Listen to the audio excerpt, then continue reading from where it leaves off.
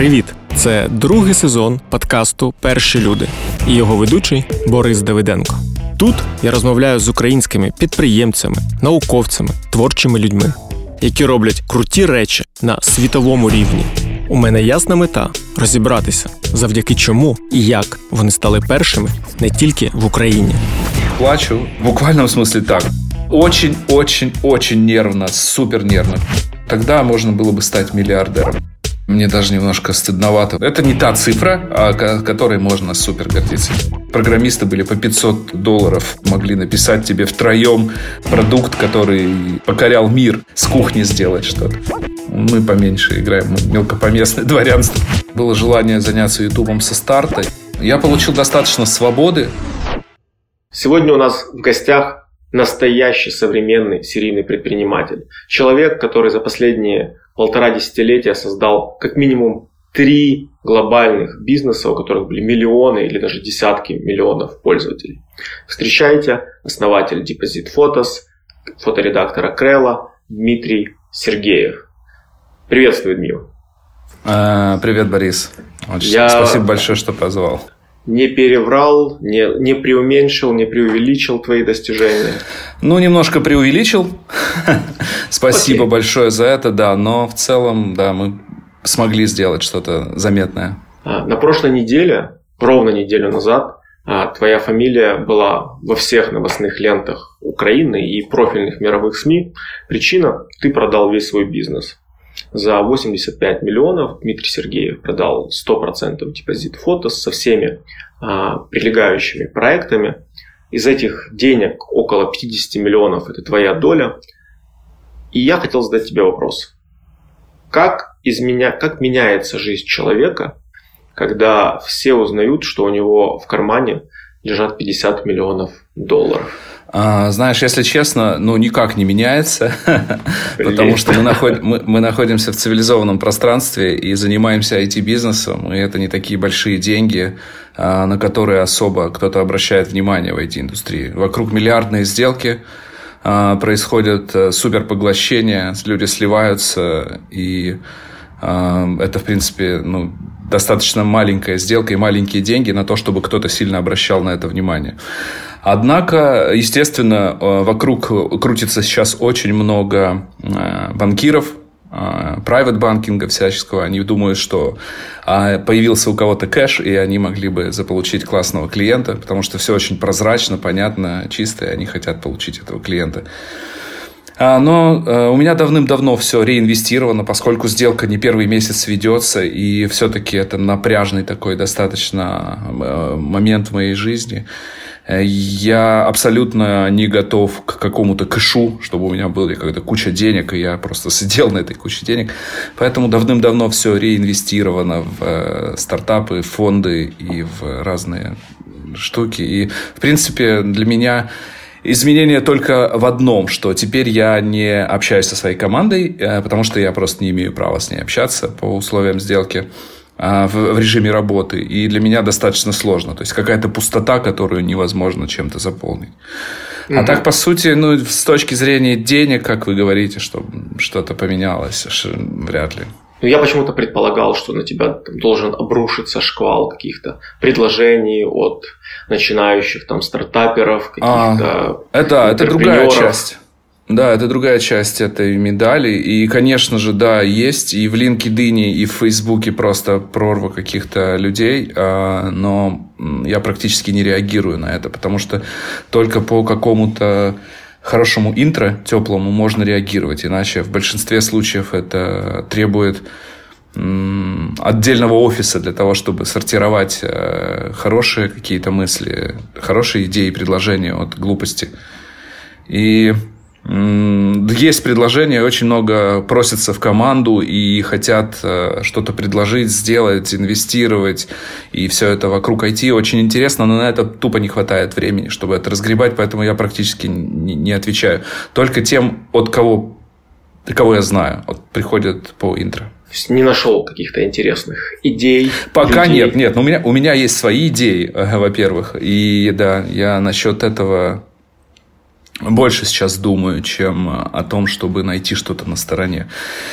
Я, наверное, месяца через 1,5-2 буду собирать прям активно команду новую, и тогда, в общем-то, все услышат, тогда будет для этого инструментарий, офис, который будет следить за всем этим и сортировать, отбирать. Слушай, про твои планы мы обязательно поговорим детальнее. Сейчас хочу еще закончить со сделкой. В день сделки вышло твое большое интервью на Форбсе, и там ты говорил, что ты плачешь. Что тебе прям больно. У меня вопрос, почему ты натурально или фигурально плакал? И перестал ли? Да, постепенно отходит все. Плюс пандемия, как я и говорил в интервью, она помогла нам немножко остыть. И у меня вот эти сентиментальные нотки, когда ты выходишь осенью из офиса, и большие стекла, сидят там твои люди, и эти 500 человек что-то мониторят в мониторы, и ты чувствуешь, что ты создал эту компанию, и вот эти все воспоминания о том, что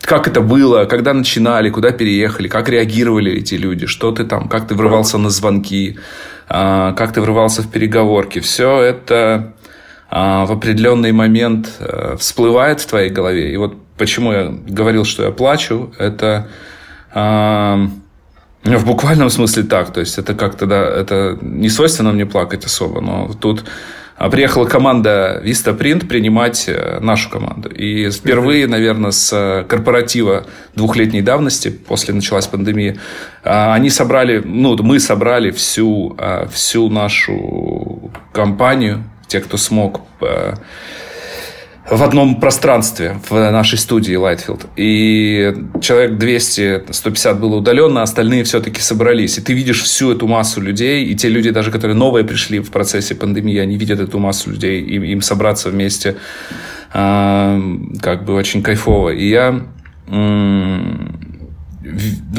вижу эти лица, я помню, с чего все начиналось, как мы все вместе поднимались, как люди реагируют. И Вадим представляет уже, по сути, проданный бизнес и представляет команду новому владельцу. Они задают ему вопросы. И вот и моя речь, которая прощальная, собственно, с командой о том, что спасибо тому, спасибо Киберу, спасибо Мастеду, спасибо еще кому-то, все по никам. И это просто разрывает. И ты не можешь... потому что это конец. Это серьезный, хороший выход с очень профессиональной командой, которая бизнес поглотила и поведет его дальше. И это такая твоя любимая жена, которая ушла к хорошему мужику, и ты любишь по-прежнему свою жену и желаешь ей только счастья, но она уходит, поэтому такая история. Да, сейчас отпускает, конечно, потихоньку отпускает, уже есть планы на то, чтобы начать все сначала. Я действительно серийный интерпренер и думаю, что я соберу что-то еще. Слушай, а можешь кратко рассказать, что ты продал и сколько стоило в этой сделке? По сути, приходили за Крелла. Покупать приходили Крелла, потому что Canva жрет всех просто, и она дорожает каждые полгода на 20 миллиардов, что-то вообще непонятная какая-то история. Но я с уважением отношусь к этому проекту, и на наших глазах он, собственно, и вырос тоже. И он был тем стартапом, на который мы равнялись, Canva. И... VistaPrint, я так понимаю, что у них есть стратегия, как с ней побороться на рынке. И есть для этого ресурсы. И, на мой взгляд, Vista супер недооцененная компания. Там очень талантливый фаундер, который ведет 25 лет команду, и из них последние, наверное, половину, 12 или 13 лет они на бирже. Но у него такой стабильно плывущий куда-то бизнес. И мы продавали, по сути, Крелла. То есть, их интересовал Крелла. Поэтому он тут же зашел в ребрендинг, и они сейчас будут... на мой взгляд, разумно конкурировать с Canva. Им не хватает этой софтверной какой-то жилки в их компании, которую мы должны принести, наша команда должна привнести в их красивый американский международный бизнес. Слушай, я очень такой, извини, пользователь. Я чуть-чуть пользовался и Крелла, и Конвой, и существенной разницы, ну, я не профессиональный пользователь, мне там в лучшем случае сделать какое-то приглашение, еще что-то. Ну, так они, ну, схожи, да. Да, а почему, да, в этом и прикол. Почему у вас разница, сколько... Разница в сотни раз. Да, просто вот как раз в этом и прикол, что мы не можем с нашими ресурсами, у нас там страновые особенности есть какие-то, у нас отсутствие большого капитала венчурного, который может зайти на самой ранней стадии, поверив там в какие-то истории. Нам все сложно это преодолевать.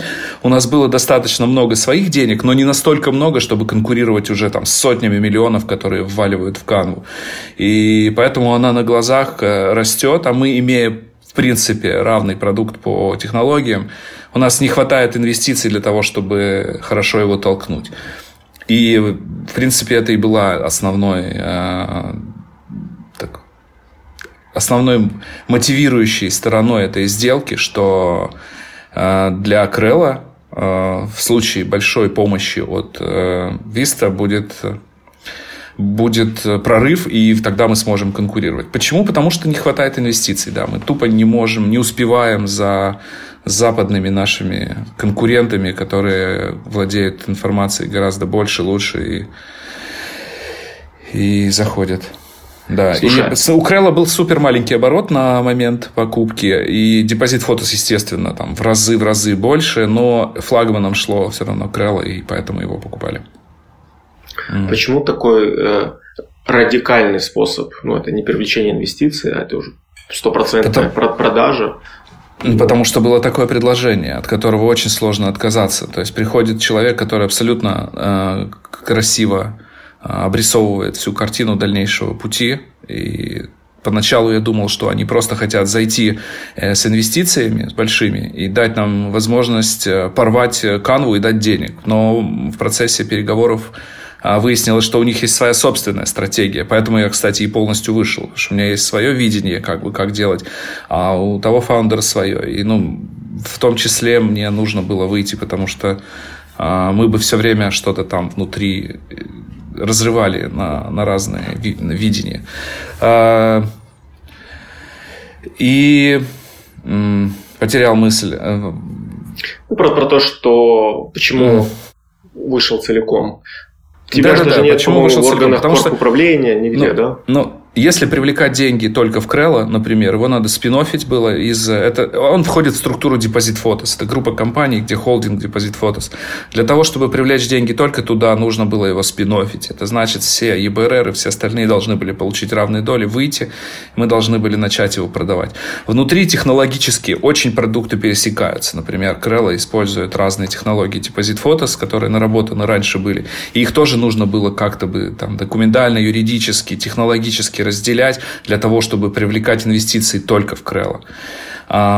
И все это очень сильно отвлекает от разработки продукта. И если пока ты начинаешь этим всем заниматься, в конечном итоге у тебя получается какой-то обрубленный продукт, который ты спин-оффнул с небольшим оборотом. И если инвестор приходит, он хочет видеть активный рост. Он хочет видеть независимые технологии. Он хочет видеть четкую команду и вообще, куда этот стартап идет. Слушай, в итоге мы не смогли привлечь. В Украину очень сложно привлечь венчурные инвестиции. Практически нереально, если это 100% украинская команда, а она у нас почти на 100% украинская, то,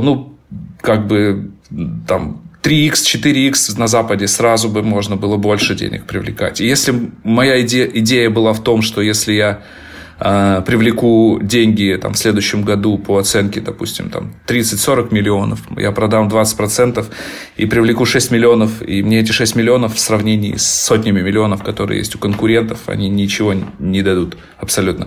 Поэтому было сделано такое предложение активное, и подумавши все вместе с инвесторами, мы приняли решение продать.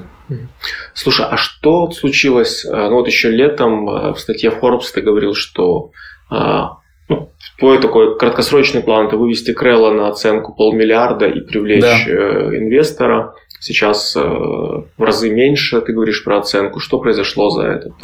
Как раз и есть. Вообще амбиция всегда нащупать какую-то бизнес-модель, которая могла бы дать трекшн для инвесторов. Это может быть или количество пользователей, или деньги.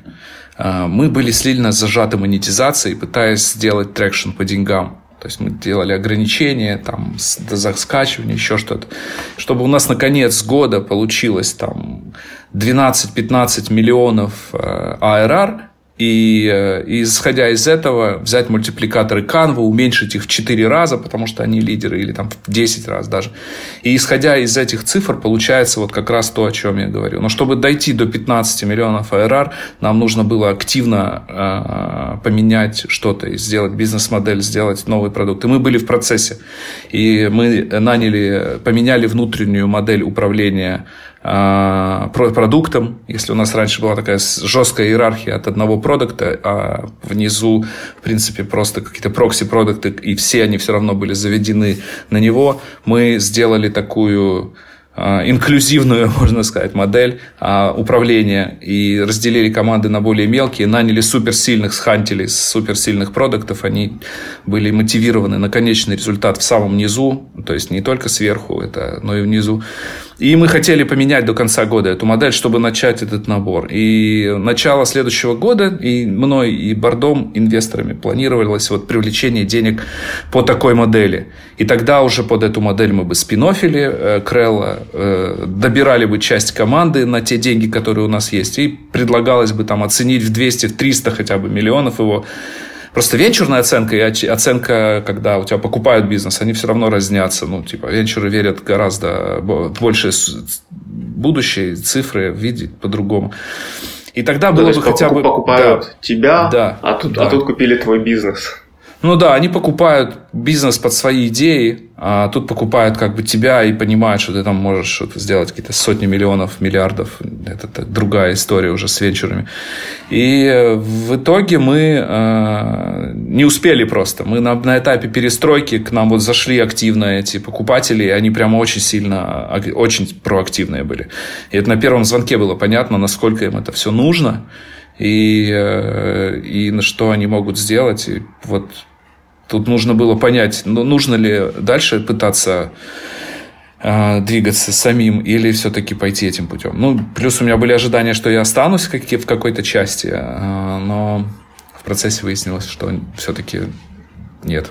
Скажи, а когда был первый звонок и сколько прошло времени до вообще агримента подписания? До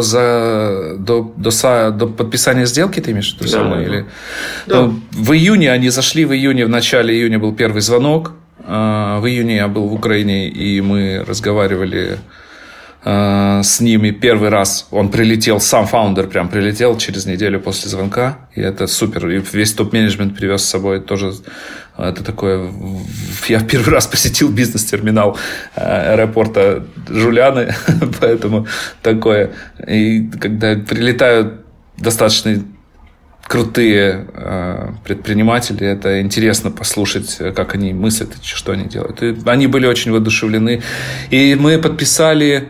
30 сентября, по-моему, мы подписали договор. То есть 3 месяца ровно прошло. Мы хотели раньше, они хотели раньше, но ввиду того, что ЕБРР триггернул антимонопольный комитет, мы еще ждали потом антимонопольного комитета, чтобы закрыть сделку, но, слава богу, все нормально. И очень быстро, все очень быстро, да, но быстро.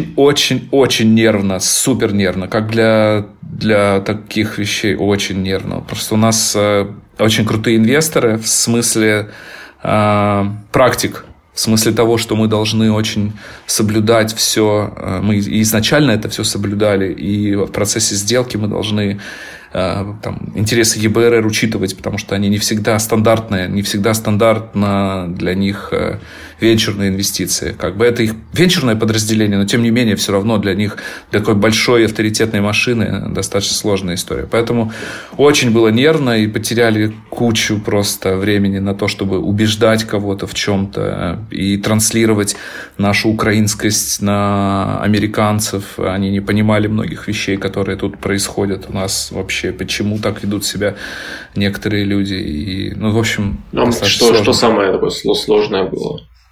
Из конкретных cultural как всегда, какая-то часть ФОПов то есть с ФОПами, ее нужно объяснять постоянно. Но у нас мало ФОПов, у нас они реальные, типа у нас нету каких-то схем там или еще чего-то у нас, потому что мы не можем из-за того, что у нас всегда сидят аудиторы на всех этажах, постоянно просто. Это у нас там, с 2015-2014 года, 2015, когда ЕБРР зашел, у нас просто и раньше они сидели, а последние 7 лет мы аудируемся первой четверкой. И бизнес не такой уж и большой, чтобы там сидел Deloitte какой-нибудь или и постоянно что-то мониторил по поводу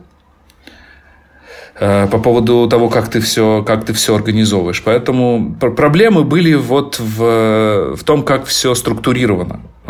Точнее, это не проблемы. Нужно было объяснить некоторые вещи, что у нас в стране это нормально. Но что это просто нормально. На сделку вел Бейкер Маккинзи. Они супер авторитетные ребята. Они работали с ЕБРР, и они понимают, как объяснить американскому капиталисту, который привык работать в своем понятийном истории, как работает там вот восточноевропейская модель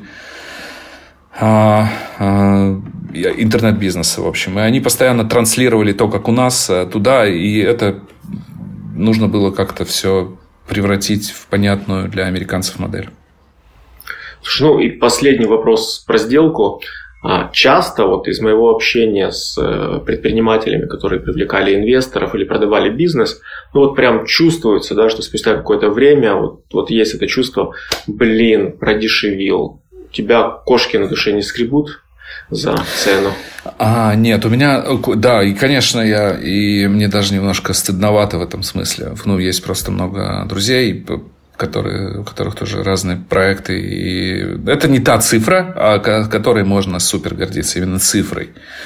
Но я получил достаточно свободы в этой сделке, после сделки. И цифра как бы не очень сильно играет роль в данном случае. То есть, если бы я на 6 лет где-то еще застрял в DepositPhotos под чужую идеологию какую-то, то в итоге можно было бы и меньше получить. Оценка могла бы быть в 500, а на выходе я бы получил те же 85, потому что чего-то бы не сделал. И 6 лет жизни потратить на то, чтобы попробовать сыграть роль в чью-то другую идею, я не готов. Поэтому я и согласился на такую маленькую сумму. И продешевил или нет? Да, говорят, что продешевил. Конечно же, продешевил, скорее всего, потому что компания растущая, так или иначе, вся группа. Она здоровая абсолютно компания, нету колбасы никакой. Но то, что я говорил по поводу академического сценария, если у тебя рост меньше 20%, если у тебя нет шансов, нет шансов, если на рынке есть крупный игрок, который обгоняет тебя там хотя бы в 20 раз, если у тебя нет перспективы захватить хотя бы половину рынка, то ты обязан задуматься о продаже. Это просто бизнес-наука, и я все время с этой мыслью живу, и постоянно инвесторы пушат: давай рост, давай быстрее, им же надо заработать кучу денег, и они тебя постоянно пушат. И вот поэтому задумались о продаже, и предложенная цифра оказалась приемлемой для нас. А все остальное, это можно надумывать эти цифры, а в итоге ты все равно их как бы не получаешь. Вот. И плюс мы очень открыто в данном случае поступили. Мы дали полный расклад вообще, что к чему, что это полное поглощение, никаких там эрнаутов нету, локапов и прочих акций в этой истории. Все очень понятно. У тебя только non-compete, да? У меня non-compete, и я не могу нанимать людей своих какое-то время. То есть не могу их хантить, не могу. Есть, конечно, лист исключения, которых могу, но он очень небольшой. Это самое фиговое, потому что, в принципе, команда, с которой работаю, какие-то люди в этой команде, которых я лично знаю, это прямо супер незаменимая история. Это жальче всего. Тут лучше получить меньше денег гораздо, но сохранить команду и возможность заниматься чем-то похожим. Да, но я в данном случае не сильно ограничен, то есть я точно не буду делать фотобанк второй, поэтому мне типа нормально с этим всем. А вот по команде немножко жалко. Давай, прежде чем поговорить, что ты будешь делать, чуть-чуть вернемся на 20 лет назад, чтобы дать выпуклую картину. Кто такой Дмитрий Сергєєв? Значит, ты из Ярославля, не доучился на политолога, было у тебя в юношестве, в молодости каких-то куча бизнесов, и самого забавного, что я прочитал, это ты какой-то вагон коньков в Китай отправлял. Да. Я достаточно взрослый дядя уже, как-то все быстро идет просто. И да. Я просто не дослушал сегодня. Да, торговал трафиком. В 2004 приехал в Украину. Ну, и тут дальше тебя любят спрашивать уже про DepositFile и DepositPhotos. Мне очень интересна вот эта часть, что тебя в Украину позвал Фагот из ТНМК, и ты занимался здесь шоу-бизнесом. Какие-то концерты организовывал, песни пел. Да. Можешь рассказать про это подробнее? Про эту твою творческую часть? Я переехал из России на Кипр. И это был 2002 год, по-моему, 2001. И потому что очень все было кисло в России, очень плохо, и не было практически никаких перспектив подняться, и как-то было очень-очень все сложно на тот момент уже. И действительно, до этого я таскал коньки, это все там их таскали, все что-то пытались выжить как-то, и там рождалась вот эта предпринимательская, видимо, жилка моя. Я не попал в обойму, на жаль, каких-то олигархических историй, когда там все разделяли эти капиталы. Я был достаточно мал, поэтому не смог. И у меня достаточно все было сложно в то время. И я уехал на Кипр, потому что мы начали зарабатывать в интернете. Мы стали зарабатывать с помощью рекламы и раскручивать там. То есть страничка крутится, ты показываешь рекламу какой-то Кока-Колы, она тебе платит. И вот эти первые чеки на $20, которые ты получаешь, дают тебе ощущение, что ты можешь сидеть где-то на теплом море и зарабатывать деньги. И мы уехали в 2001 году на Кипр, и действительно у меня очень хорошо получилось там зарабатывать $2000 в месяц, $3000 в месяц. Я просто считал себя супер богатеем с возможностью жить на прекрасном острове с видом на море. И тогда все это начиналось. Но я с детства занимался музыкой, шоу-бизнесом каким-то. Все время мне хотелось что-то рядом. У меня были студии, там куча знакомых в этом бизнесе. Мы организовывали в России концерт когда-то там в начале тоже пути. И я с первых денег купил себе аппаратуры, кучу, на которой стал писать музло. Типа просто сидели и писали здесь эту музыку. И у меня сестра, она певица, и оперная певица. У нее аккомпаниатор жена Фагота, бывшая жена Фагота. И они приехали ко мне вместе с женой, и записывали здесь в студии у меня альбом свой оперный какой-то. И она говорит: слушай, у меня муж, а он как раз на самом хайпе был тогда, это 2004 год, 2005. ТНМК были тогда героями в шоу-бизнесе украинском. И я ему написал просто, для меня украинский шоу-бизнес – это что-то странное просто тогда было. Говорю: Олег, приезжай, мы тут на Кипре что-нибудь запишем вместе. И они приехали со своим продюсером. Мы вместе записали здесь какие-то несколько песен. И он говорит: приезжай в Украину, потому что у нас не хуже совсем. И была первая попытка моя заехать в Украину. Я, сделал там музыкальный проект. Не знаю, успешно или нет, но даже какое-то время был там популярным. Я тебя помню по территории А, эту песню, которая у Федорева крутилась, она была здесь.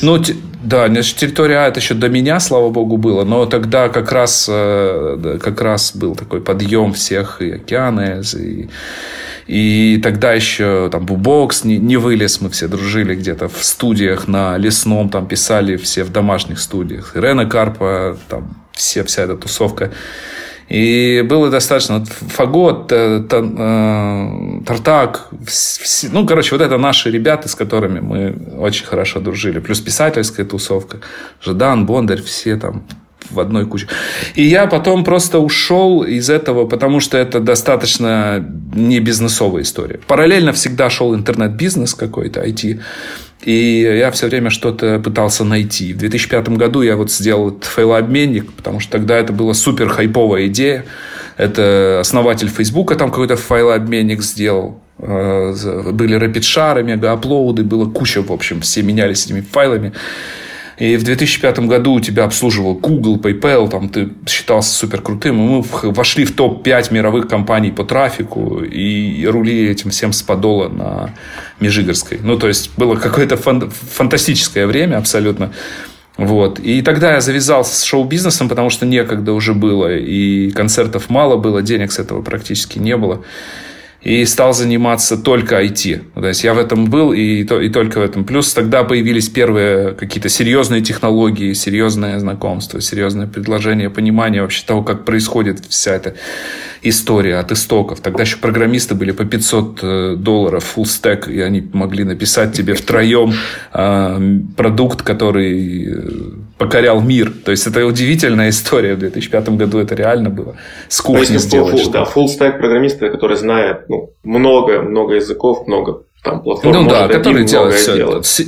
У меня был друг, который сейчас, я не знаю, где он, но он очень хороший программист, и мы с ним сделали как раз все это. Он просто грыз зубочистки на кухне, у меня его гору нагрызал. И за неделю мог запилить такой продукт, который, я не знаю, сейчас, наверное, целый этаж надо программистов посадить. Но это, естественно, как бы по ощущениям. Понятно, что сейчас все по-другому. Но смотри. Да, было... И да. Да. Ты сделал DepositFile, он был в 5 крупнейших файлообменников. Да. Потом ты делаешь в 2009 году DepositPhotos. И, по-моему, в 2011 или 2012 году он уже тоже в 5 крупнейших фотостоков. Да. Вот это... То есть, во-первых, как тебе удавалось делать эти глобальные продукты, прям лидеры такие? И второй вопрос после этого. Почему ты не стал долларовым миллиардером? А вот это, я у Федорева как-то у него есть формат, не знаю, есть ли он сейчас, это ночь. Fuck Up Nights.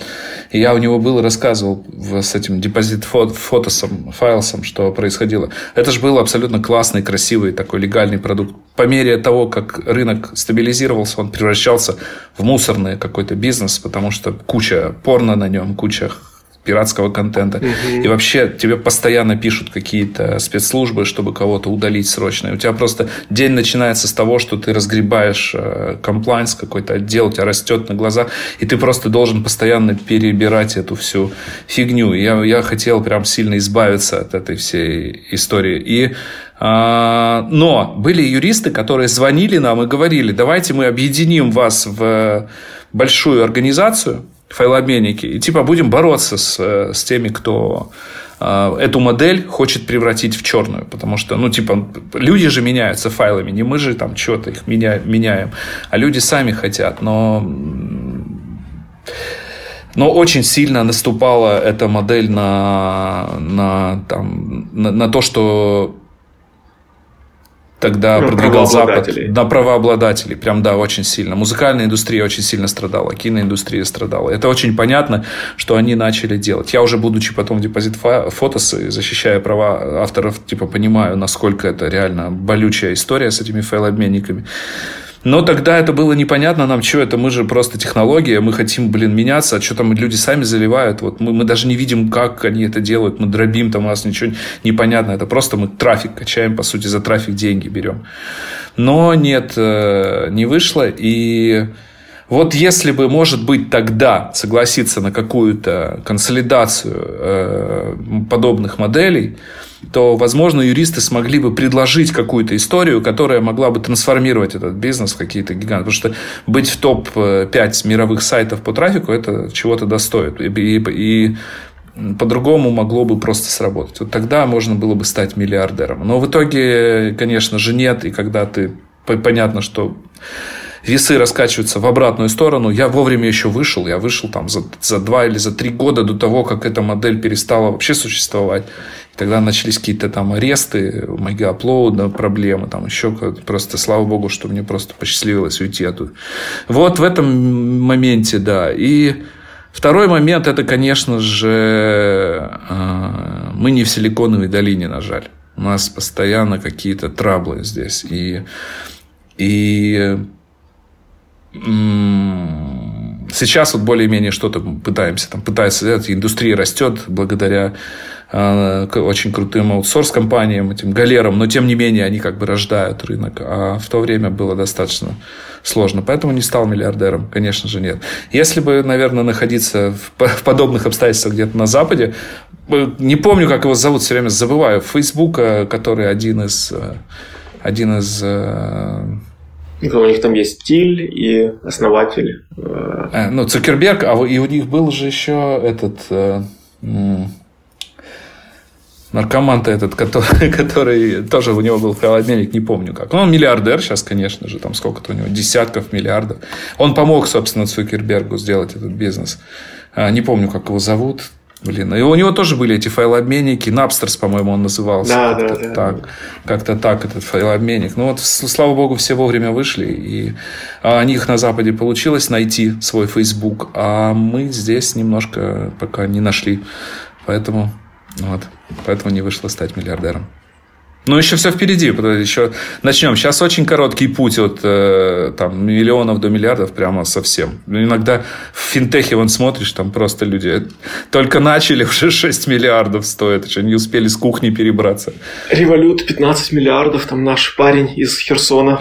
Ну, я знаю, да. Я, кстати, в финтехе сейчас хочу тоже как раз сделать что-то, посмотреть. Потому что, по-моему... Это тот самый рынок, где нужен какой-то, в кавычках, Илон Маск, который наступит на пятки этим BMW и всем остальным. То есть, банковский бизнес настолько неповоротливый, абсолютно просто зарегулированный, не знаю, ужас. Уже скоро, по-моему, банки будут над нами доминировать. Ты хочешь дизраптить что-то, да? Какой-то необанк создавать. Ну, необанки – это тоже какая-то надстроечка всего-то навсего. Тут надо как-то более глобально смотреть в корень. Почему? Я вообще не понимаю, почему некоторые вещи так происходят, особенно в Европе. Например, вы знаете европейского Илона Маска какого-нибудь? Ну, его просто нет. Я думаю, что 10%, наверное, из тех 100, которые стартапы IT, которые есть вообще в мире, это европейские стартапы. Мне так на слух Booking.com только приходит вот сейчас на память, еще что там, Revolut, вот чего-то еще такое. Но на самом деле в эту тему про неевропейскую, не стартаперскую Европу закидывал в интервью Виктории Тегибко. Ну, она мне там нарезала десяток каких-то миллиардных компаний и говорит, что это типа миф. Это здесь не миф, это десяток миллиардных компаний есть, но десяток миллиардных компаний и все. Но так, чтобы у тебя 300 миллиардов личное состояние было, и ты там 5 лет назад получил гражданство только, я про Маска говорю сейчас, и ты настолько гениально сделал все, что так, это возможно только в США сейчас. В Китае каким-то образом, наверное, чуть-чуть еще, потому что большая страна, есть какие-то определенные возможности. А в Европе она поделена. Тоже всех в Китае взяли. Да. Партия решила, что... там это нам так кажется, что они там... Нам так кажется и подается. Если изнутри смотреть, мне кажется, немножко все прозаичнее и легче, чем нам подается. Такое, да. А я в Европе не вижу ни одного... Я вижу, там есть, конечно, миллиардеры, есть стартапы какие-то, но даже близко никто не приближается по масштабу к Маскам, к Джек Ма, там, еще к кому-то. Вообще просто даже рядом не стояли. Потому что, наверное, она поделенная, Европа все-таки сильно. И Германия отличается там от Латвии и от Польши. И там свои люди внутри есть, но такого, чтобы какой-то вышел в центре, стал и сказал, что мы можем конкурировать с Амазоном, или конкурировать можем с Apple, таких нет. И даже рядом. Плюс регуляция, сила игроков. С банками точно, да, так. Смотри, хочу дорефлексировать твою историю.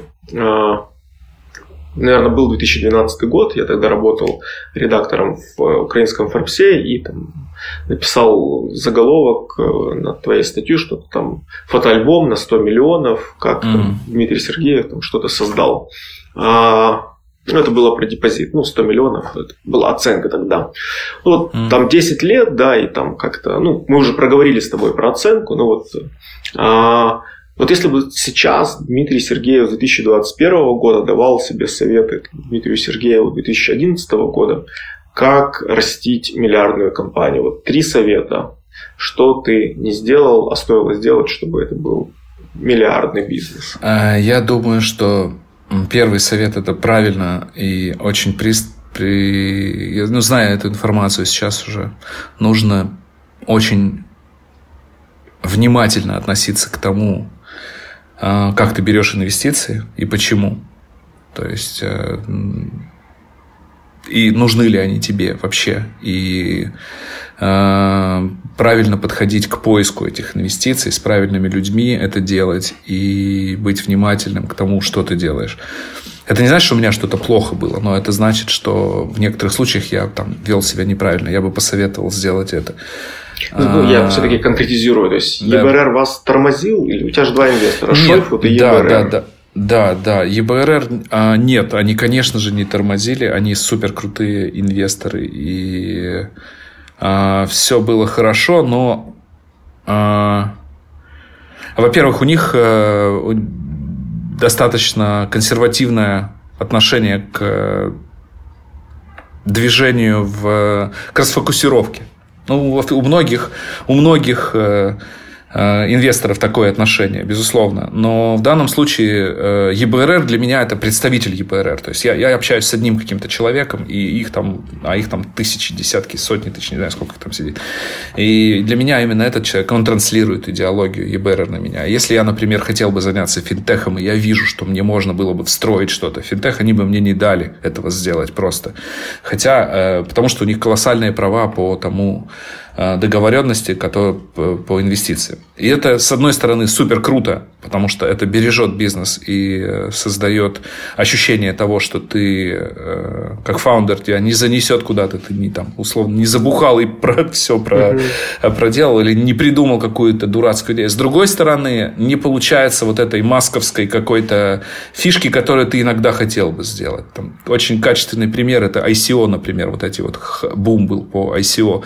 И мы тоже хотели туда зайти, у нас была идея сделать очень крутой продукт, который мог бы там копирайт накладывать с помощью блокчейна и бла-бла-бла, но ЕБРР просто тупо не понял, что это такое вообще, как это может работать. Это же финансовый тоже институт какой-то, как это все. Поэтому был стоп на уровне борда, и нам не дали работать просто в этом направлении. И может быть и к лучшему, потому что все, что потом произошло, типа, там, 1 или 2 человека только выиграли с этого всего, все остальное было никак. Это первый совет я бы дал, да, присматриваться к инвесторам, и если нужно, то нужно брать. Просто тогда был 15-й год, тогда только революция прошла, и нам прямо нужно было, чтобы вот к нам зашел такой инвестор. И я ничего плохого о них не могу сказать, кроме того, что мне казалось, что меня немножко ограничивали в свободе в какой-то выбора. Я не мог бы биткоинов сейчас купить там наполовину суммы, знаешь, просто мне надо было бы что-то согласовывать. Еще два. Второй момент – это не работать с идиотами, с дураками, то, что я и говорил тоже. Потому что команда – это все.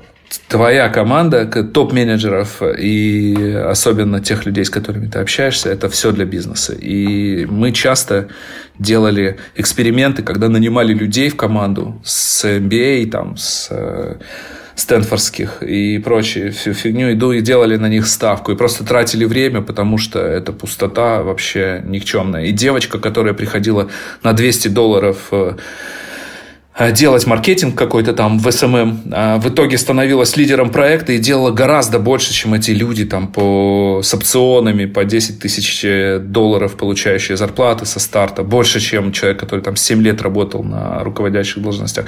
И вот такие вот, в общем, не тратить время на дураков, как можно качественнее пытаться быстрее разобраться в том, кого и почему ты нанял, иметь это. И третье, что хотелось бы сказать, это все-таки нужно иметь сабстансы на Западе, более активные. У нас, мы только, наверное, в году 17-м начали прямо по-настоящему строить какие-то офисы в Америке, на Кипре, еще где-то. Потому что ты сидишь в Украине, у тебя все равно просто де юре ты американская компания, де-факто ты украинская компания. И где бы ты, в каких бы раундах привлечения инвестиций ты не начинал что-то делать, у тебя вот эта вся украинскость на тебя просто сваливается, и тебе нужно это перебороть. Нужно быть всегда готовым к этому, короче. Если сейчас ты делаешь какой-то бизнес, то ты изначально строй структуру бизнеса так, чтобы она была удобоварима для инвестиций. Это не к вопросу патриотизма. Безусловно, украинцы должны быть и строить продукт в первую очередь, но сама структура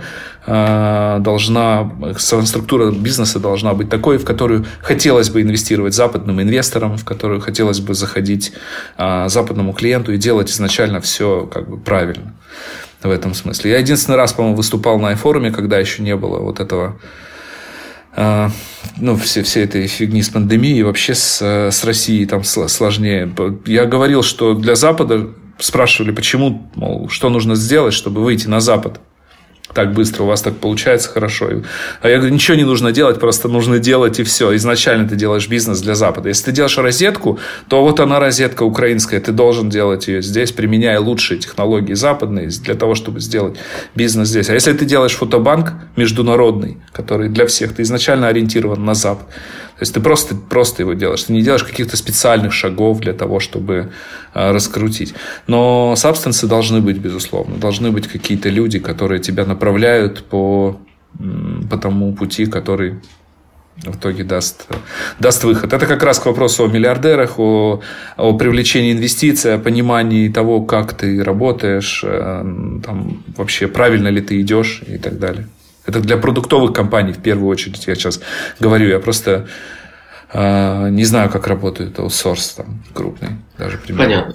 Слушай, у меня тоже такой гипотетический вопрос, сугубо по ощущениям. А когда, как ты думаешь, DepositPhotos стоил максимальные деньги? Я думаю, DepositPhotos стоил максимальные деньги до сделки Олега Чельцова, Фотолия, с Adobe. За 800 миллионов, да? Да, он, кстати, нас поздравил тоже с этой сделкой. Я ему говорю, да, вот видишь, не 800, но тоже нормально. Но он закрыл тему с фотобанками, как я думаю. Потому что все, что было после него, и он сразу откровенно это сказал, что я закрыл тему с фотобанками. Все, что было после него, это дергание на бирже Шаттерстока в пределах тех же 3 миллиардов, которые они изначально стоили, так они сейчас и стоят. Ничего не произошло. Парочку-тройку каких-то моделей фотобанков еще поднялось, выстрелили. В Европе недавно кого-то купили, фристок какой-то там за 200 миллионов, но опять же с историей в будущее. То есть это непонятно, что там получится. И он закрыл абсолютно эту тему. Это какой год? Это 14 год, 15, да. И до 2014 года мы могли заявлять, что мы стоим 500 миллионов, и с нашими оборотами мы могли бы на это рассчитывать, в принципе. То есть, если учитывать вот такую сделку Фотолии. И опять же, нас бы было выгоднее купить Adobe, чем Фотолию. Просто Фотолия была во Франции, пушистая, классная, а у нас, наверное, все-таки сложнее было бы нас. Страна, да? Да. Просто нужно было бы, быть. Мы не оказались той обойме, на жаль. И он продал, он сказал, что я закрыл этот рынок. Вот тогда мы стоили, наверное, больше всего. И именно тогда, через год, наверное, Вадим Нехай, тот, который сейчас команду ведет дальше, привез идею вот этой канвы. Он послушал на Microstock Expo выступление этой девочки из Австрии, из Австралии, которая... Да, из Австралии, которая канву делает. И что-то ее никто не понял, сказали. Какой, фотошоп в браузере? О чем ты говоришь вообще? И тогда она не могла денег даже найти. Да? То есть, вот видите, как работает все.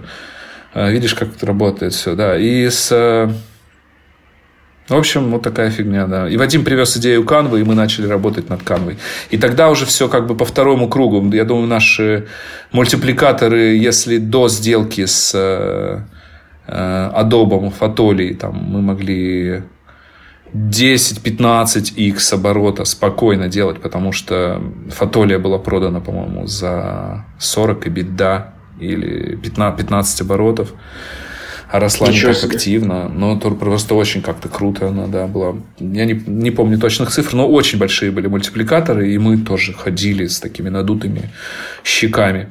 После этого 1, 2x, 3x, может быть, мы стоили уже, и было непонятно просто, что дальше будет. Закрыл, потому что основной покупатель купил, и все, да? Понятно, что Adobe вырастет лидера, да? Да, на рынок зашел Adobe. Adobe купил супер крутую базу. Он сейчас будет драться он так и дерется, в принципе. Getty Images продал тогда за 4 миллиарда кому-то себя. И в итоге пошел вниз, и потом выкупил за 2,5 обратно. То есть бизнес стал умирать. И Shutterstock вот такой, у него график то вниз, то вверх. В общем, рынок был замер в ожидании. И уже только Canva его раскачала в году в 17-м, наверное. В 17-18 она понеслась, и все поняли, что есть новый виток для этого бизнеса, и тогда все стало немножко живее на нашем рынке. У тебя есть, после этих 4 лет борьбы с Canva, рецепт, совет, как бороться с лидером рынка, который тебя опережает в десятки раз? Только продуктом, в принципе, если у тебя нету шансов найти очень много денег для того, чтобы на равных присутствовать в маркетинге, как это там делает она, то только продуктом. И из Украины это возможно, в принципе, потому что очень много реально талантливых ребят, и гораздо дешевле стоит труд все-таки, чем в Австралии где-то или в Америке. Несмотря на то, что говорят, что украинский рынок перегрет, что там типа супер дофига все стоят, это говорят те, которым жалко платить просто программистам деньги. А на самом деле все очень круто, и можно сделать очень классный идеологический продукт и конкурировать с самыми сильными игроками в мире. Но очень сложно конкурировать, допустим, там, с Фейсбуком или Ютубом, потому что просто тебе технологически и нет технологий там, хранения информации, какое-то сжатие серверов столько ты не наберешь, чтобы сделать какой-то ютубчик там себе сейчас такой карманный. Или не жаловаться на Facebook, что он там всех гнобит, а сделать свой. Ты сейчас этого просто не сделаешь, потому что у тебя не хватит ресурсов. А с точки зрения каких-то вот там револютов, с ним спокойно можно конкурировать. Или с каким-нибудь... Ну, мне так кажется. Я просто не вникал глубоко. С Амазоном даже. Но не в смысле серверов, а в смысле, наверное, самого маркетплейса, устройства, каких-то интеграций и коллабораций маркетплейсов с финтехом и прочей всякой истории. То вполне возможно. В общем, мой рецепт – это делать классный продукт, постараться сделать его равным тому продукту, который есть на мировом рынке. И искать вовремя инвестиции. И правильные инвестиции искать. Правильные инвестиции искать. И сейчас это большая проблема для Украины, я думаю. Самая основная проблема – это найти вовремя деньги для стартапа, чтобы их хайпануть на весь мир. Ну, ребята из Рефейса даже Хоровица привлекли. Но Reface, да, это такая ребята, они очень профессиональные сами по себе, эти ребята. И там не только Reface. И Хоровиц верит в эту историю, почему бы и нет. Да, но тоже у них, я насколько слышал из интервью, там, или еще откуда-то проблемы были с объяснением того, как у нас тут все работает. И хорошо, что Хоровиц, потому что Хоровиц шарит и понимает, что... как все работает, куда нужно инвестировать, в какие мозги и какое-то будущее имеет. Вот. Поэтому и есть. Но это вот Хоровиц один, и все. Ну и кто еще можно? Кого можно назвать? Все, больше ничего нет, по сути. Есть какие-то микросделки. Там 3 миллиона, тут 5, там 7. Остальные большие уже истории, они там переехавшие, конечно. Конечно, они не то, что переехавшие, они даже и не начинавшие в Украине, я думаю. Родились только там где-то. И поэтому проблема как раз заключается в том, чтобы создать инфраструктуру, чтобы оградить бизнес от посягательств всяких идиотов из правоохранительной системы, чтобы оградить бизнес дать возможность какого-то честного суда хотя бы одного, который я говорил всегда, что ты бы мог рассчитывать. Вот сейчас очень крутая инициатива. Я не знаю, конечно, меня не поддержит 100%, но если ее до ума довести, инициатива с Dia City, если она правильной была бы, если бы она до конца была бы сделана без каких-то подводных камней, то это во всем мире такие офшоры делают, и это очень сильно развивает и дает больше прозрачности для инвесторов.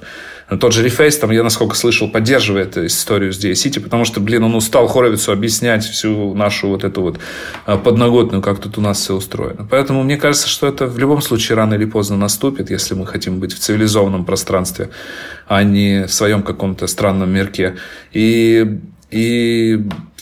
все равно все придет к тому, чтобы делать какую-то хорошую, правильную, безопасную систему для IT. Я хочу поговорить еще про одну твою ипостась, если можно сказать.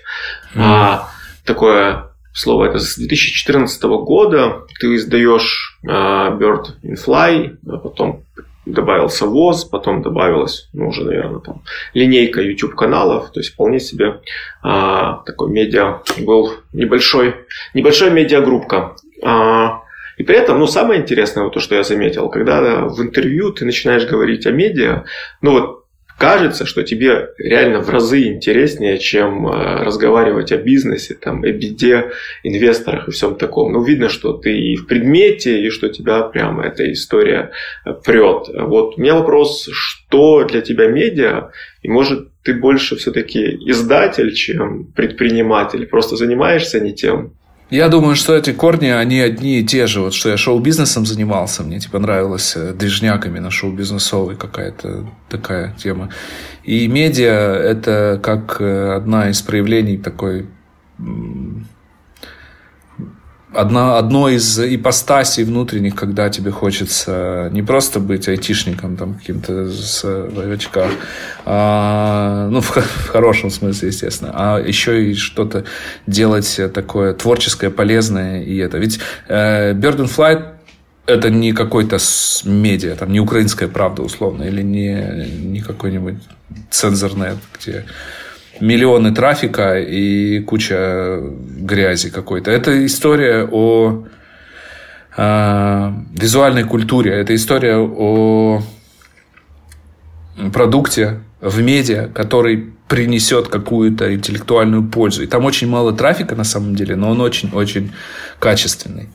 И действительно меня это прет, потому что когда мы запустили медиа с Сафоновым, все в мире, все в СНГ, в постсоветском пространстве бывшем, все отметили, что это лучшие издания в этой среде. И это тот самый академический сценарий, когда богатые дядьки, хотя они не понимали, кто там, делают хорошие медиа.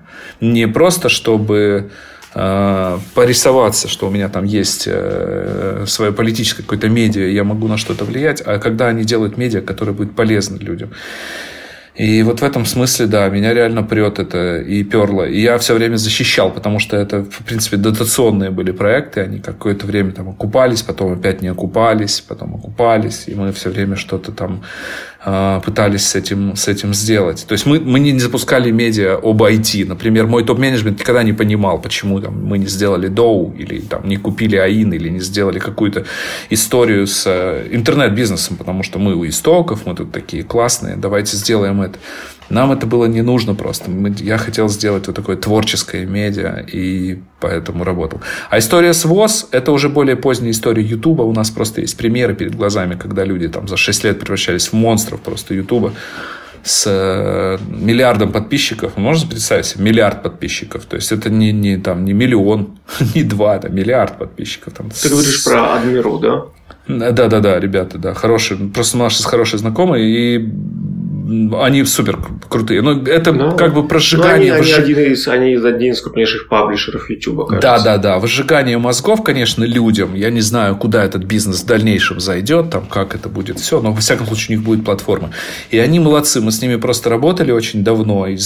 Гораздо задолго до того, как они вылетели в YouTube в 2016 году, по-моему. Вот. И я был очень поражен, когда я увидел цифры. Мы все время просто встречаемся на тусовках, думаю, ладно, что-то в Ютубе делают, фигня. А я не знал, что у них миллион этих бриллиантовых кнопок. Блин, и я никогда даже представить не мог себе, что такое возможно. А у нас тут студии, павильоны, люди какие-то, и мы сток, по сути, сами снимаем. И мне очень захотелось зайти в эту нишу, в том числе. Но у меня не получилось, потому что, во-первых, поезд ушел уже в данном случае. И вот этот глупый контент делать, на котором, как я его называю, трэш-контент, не знаю, на котором бабки рубятся с Гугла, это уже время немножко упущено. Плюс есть какие-то конкуренты. И мы запустили ВОЗ, мы хотели масштабировать его и начинать делать какие-то интеграционные проекты. Интеграционные в смысле, что на интеграции деньги зарабатывать. Потому что, насколько мне известно, в модели вот таких паблишеров, как The Soul, они не занимаются интеграциями, по-моему. Это у них надплатформенная просто история. Основной бизнес с Ютуба и с Гугла монетизация идет. Вот. А здесь я, думал, что мы можем раскрутить 100 каналов по 1 миллиону подписчиков полезного контента, исторического, научного, научпопа, там еще какого-то, но тот, который не жгет мозги, абы как. И тогда рекламодатель идет туда спокойно и платит. Но вот и тоже меня на полпути сбили. У меня одно из направлений в будущем, я, возможно, хотел бы заняться этим тоже. Сбили, ты говоришь... Эта сделка произошла, ты все продал или что-то другое имеешь в виду? Да, я бы дальше... Я, в принципе, получил аппрув. Я в каком-то интервью, вот в маленьком, когда приезжал в июне, говорил об этом, что мы начинаем, я выбросил у инвесторов деньги на то, чтобы инвестировать в это направление. И поскольку мы снимаем контент все равно, стоковый контент, и снимаем для тех же блогеров, почему бы нам не попробовать сделать что-то свое? И мы начали искать там в юморе, в истории, стали создавать эту редакцию, такую уже большую, бизнесовую. И пришла эта сделка, и они забрали просто ВОЗ, птицу все забрали, и в итоге я сейчас либо сначала все начну делать, или надо будет посмотреть просто. И есть ли еще место там? Да. Прежде чем про планы, слушай, я вот тоже смотрел твое интервью, и у меня такой вот вопрос в лоб. А ты циничный человек? Объясню, почему у меня такой вопрос. Вот твое суждение про медиа, оно мне не очень близко. Вот ты считаешь, что все медиа, они там, нет независимых медиа, они там для влияния, продвижения каких-то личных интересов. Твоя жизненная позиция здесь, почему такая? Я не циничный человек абсолютно. И опять же, я то, что вижу, то и пою, как говорят, то, что вижу, то и говорю. И плюс есть какие-то инсайты, и ты понимаешь, что, Доу, например, может быть независимым, условно, медиа или там АИН, а какая-нибудь «Украинская правда» или «Цензор», условно, не может быть, потому что это понятно, для чего сделаны. Как сказать, они не сделаны изначально, чтобы что-то пропагандировать. Все равно владелец, издатель, так или иначе влияет на повестку дня, так или иначе будет продвигать свою идеологию. И много интервью тоже просмотрел в сети о том, как эти медиа создавались. Последнее это Пивоваровская про НТВ, где он там рассказывал по поводу медиа, как это все работает. И реально это иллюзия, что нет независимых СМИ. Все равно на повестку издатель влияет так или иначе. Какими-то... Это может быть не каждый день он приходит в редакцию там, и пилит редактора, давай мне кого-то мочить. Нет, но все равно. Я в этом смысле не верю, что среди политических СМИ точно нету каких-то таких суперсвободных прямо каких-то изданий. И это является иллюзией, мне кажется. Да, я не буду адвокатом Томаша Феррана, как владельца «Украинской правды». Посоветую тебе познакомиться с ним. Он, мне кажется, достаточно искренен в своем невмешательстве. Я не хочу с ними знакомиться, если честно. Вообще. Ни с Томашем, ни с кем. Поэтому, это их игры большие. Мы поменьше играем. Мы мелкопоместное дворянство такое. Да. Ты скромничаешь. Расскажи детальнее о своих планах. Ты уже так начал говорить, что финтех, YouTube. Если в YouTube, то что, когда, с кем? Пока не знаю. Если честно, не знаю. У меня прямо было желание заняться Ютубом со старта. Я хотел ВОЗ забрать из проекта, чтобы не продавать его. Но это усложняло сильно сделку, поэтому ВОЗ тоже был продан. И поэтому сначала, с нуля сейчас начинать мне нужно собрать где-то людей. Есть колоссальная проблема в Украине по поводу русскоязычного контента. И если делаешь русскоязычный контент, то это будет проблема с рекламодателями. И если не рассчитывать на Google и на интеграции, то украинского рынка мало, чтобы окупать подобные проекты. Поэтому это тоже либо дотационные какие-то, либо ты постоянно будешь на нервах. В связи с тем, что есть проблема украинско-русская большая. Поэтому я пока не знаю, с чего начинать. С англоязычных или, допустим, с каких-то проектов вообще без языка тоже нужно думать. Но это достаточно сложный вопрос, и в него надо углубляться. По поводу финтеха у меня есть просто желание сделать... Я знаю, что бы я хотел усовершенствовать. У меня просто нет сейчас платформы для этого. И я рассматриваю несколько стартапов сейчас для поглощения, для покупки на самых ранних стадиях они. Это такой замес криптобирж с реальным банкингом, то, что сейчас на самом хайпе находится. Но мне нужно больше экспертизы. У меня пока ее просто нет. Я вообще там полный ноль, и мне нужно разобраться во всем для того, чтобы собрать правильную команду правильных людей.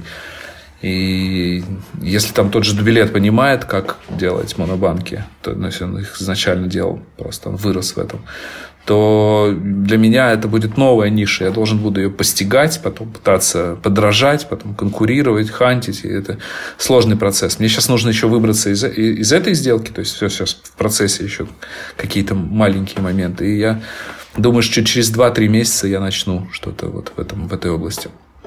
Если YouTube, то это какой-то контент для людей, которые хотят повысить свой уровень. Это не будет вот этот массовый, идиотизирующий, выжигающий мозг, да? Да, выжигающий мозг контент, да, но в то же время нужно зарабатывать. И чтобы зарабатывать, нужно понимать просто, для каких рынков, на каких языках и кому это будет актуально. Для кого это будет актуально. Ищи второго Антона Птушкина. Сложно. Да. Птушкины, они же блогеры. Такой вот пример, как ты говоришь, что он из Украины, и русскоязычный контент, и десятки миллионов аудиторий. Вот такое. Да, он блогер. Да, не масштабируешь, да. Да, это не масштабируемая история. И они, те, кто выстрелили, они там себе чего-то на жизнь зарабатывают чуть-чуть. Но надо таких вот как раз Птушкиных 100, чтобы это в бизнес превратилось. Но так не работает, увы. Да. Нужно искать форматы какие-то правильные. А ты сказал в начале интервью, что все полученные деньги уже реинвестировал. Можешь как-то рассказать, куда ты инвестируешь деньги? Во-первых, у меня есть доступ к тому, чтобы купить акции правильных компаний, на которые, мне кажется, что будут расти. Это в каком-то смысле я остался инвестором в своей текущей компании. Я реинвестировал в акции Симпресс, который должен расти, на мой взгляд, потому что я верю в их будущее и думаю, что они будут расти. Я туда вложил денег. Плюс есть несколько венчурных фондов, которым я доверял и которые знаю, как работают, у которых было много хороших выходов. Им дал денег тоже. И вот, собственно, все. То есть, это небольшие деньги. Слушайте, 50 миллионов. Мне нравится твой подход. Все, кто тебя знает, говорят, что ты скромен в быту. Мне абсолютно ничем не отличаешься от своих сотрудников там, в потребительских привычках. И вот что ты получил на руки. Все-таки это сумма денег, которая позволяет тебе там, по крайней мере, купить почти любой дом или там почти любую машину. Это все иллюзия на самом деле. Конечно, я не хочу сейчас что-то... Это большие деньги, к этому надо стремиться. Я советую каждому предпринимателю ценить такие суммы и не думать там заоблачных каких-то. Это очень хорошие деньги, действительно. Но мне реально не нужно чего-то большего от жизни, чем... Я не хочу этих джетов, яхт, пароходов. И я не хочу думать, что это какие-то... притвориться сейчас, что я прям тут олигарх какой-то стал, и могу себе что-то много позволить. Я думаю, что я буду реинвестировать дальше в бизнес, реализовывать какую-то амбицию свою. Возможно, что-то немножко изменю. Я и раньше там не особо бедный был, поэтому для меня, по сути... Да не по сути, а вообще ничего не поменялось. То есть, теперь я, может быть, как-то могу бизнес-классом почаще полетать, чем я раньше им летал. Вот, наверное, и все. Так, по сути, ничего не меняется. Интересно. Слушай, тогда логичный вопрос. А что для тебя наибольшая ценность в жизни? Очевидно, что не деньги. Для меня я сейчас все больше, в силу возраста, наверное, ценю вот это спокойствие, безопасность и возможность организовать свою семью так, чтобы всем все было хорошо. У меня 3 детей, мне есть о ком заботиться. У меня прекрасная жена, у меня там со всеми хорошие отношения в семье. И я думаю, что вот это, наверное, самая большая ценность все-таки в итоге для человека, который умеет мыслить. Плюс какая-то амбиция деловая, где ты можешь себя реализовать, не становясь пенсионером, просто тратящим там эти 50 миллионов своих до конца дней, а просто что-то делать и продвигать семью, продвигать детей, смотреть, как они развиваются, как растут. Вы в основном живете на Кипре? Я сейчас живу здесь, в Украине тоже, и здесь половина на половину. Вот сейчас буду стартап запускать новый, опять буду в Украине, наверное, жить. В США очень много живу, потому что у меня ребенок там учится старший, и часто там бываю. Сейчас с пандемией просто сложно было, мы не ездили туда, а так постоянно там. Вот между 3 стран. В основном это Украина, конечно, Украина и Кипр. Да. Вот я хотел, для меня... Я пару раз был на Кипре. Мне кажется, что для предпринимателей это такое какое-то скучное место. Тебе не скучно там? Я же, опять же, скажу, пандемия, она показала, что, в принципе, мы все сидим дома, и многим это понравилось. И я изначально был от розетки. То есть, я все время сидел в компьютере и сидел и на кухне, потом сидел где-то в офисе, пару раз там в кабинете. И для меня нету проблемы. Возможно, для, допустим, людей, которых мы вот привлекаем сюда, в Substance кипрский, им привлекали... Им сложно было некоторым пристроиться, потому что инфраструктуры мало. И как турист очень, очень круто, пляжи, там, море, солнце, но как пожить, конечно, скучновато. Но на Кипре очень сильно развивается сейчас IT-кластер, и государство инвестирует в эту историю, и будет очень, думаю, что неплохо для... Скучновато, конечно, скучновато, но я просто не в той обойме, как бы. Мне этот вопрос задавать... Я даже не понимаю иногда, мне говорят, как может быть скучно, когда у тебя там море за окном, когда family-friendly офис, остров, когда, типа, все тепло и безопасно относительно. А что мы делаем? Там можно... В Украине можно там доехать до Бессарабки и зайти в какой-то клуб там куда-нибудь. Но что-то... В принципе, это, мне кажется, преувеличена значимость того, где ты находишься.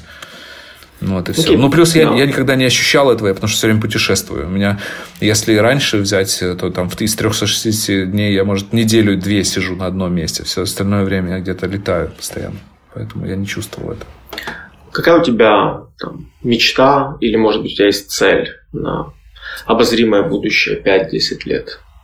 Ой, у меня прям такое, чтобы мечты. Мне хотелось бы просто, чтобы все было спокойно на протяжении последующих 10 лет. С точки зрения бизнеса у меня никакой мечты нет, потому что я очень сильно понимаю, насколько это все хаотично и развивается. И ты всегда будешь... в пограничном состоянии каком-то для того, чтобы, преодолев барьер, стать каким-то супер крутым чуваком. А если ты не преодолеваешь этот барьер, то так и будешь где-то вот посерединке плавать. И моя мечта найти ту идею, в которую я мог бы вложить всю свою душу и стать каким-то суперлидером. Мне надо это нащупать в силу моей природы, вот этой предпринимательской какой-то. Мне не важно, чем заниматься в принципе. То есть, у меня нету идеи какой-то там, сделать мир лучше с точки зрения там, энергобезопасности или еще чего-то. У меня... Вот что завтра мне придет в голову, я этим заболею, и я могу посвятить этому всю свою там, оставшуюся жизнь. Вот для меня... будущее – это найти такую идею и стать супер профессионалом в этом смысле. Дмитрий, искренне желаю такую идею найти, стать Спасибо. И профессионалом, и заработать столько там денег, сколько тебе надо, и сколько это на самом деле будет стоить твоя история. Мне было очень интересно с тобой поговорить. Ты вдохновляющий человек, действительно крутой пример. Спасибо, Борис, большое тебе. Да. А нашим подписчикам могу сказать, что, как вы знаете, оставляйте ваши пожелания по поводу того, что нам улучшить, ухудшить, кого позвать, как вести. И подписывайтесь на подкаст «Перші люди» на всех основных саунд-платформах. Дмитрий, спасибо еще раз. Хорошего дня тебе. Спасибо, пока. 7 секунд маркетингу. Важливо підписатись на перших людей, поставити оцінку та написати комент, що вам ок, а що треба поліпшити. Подкаст «Перші люди» доступний на всіх популярних платформах.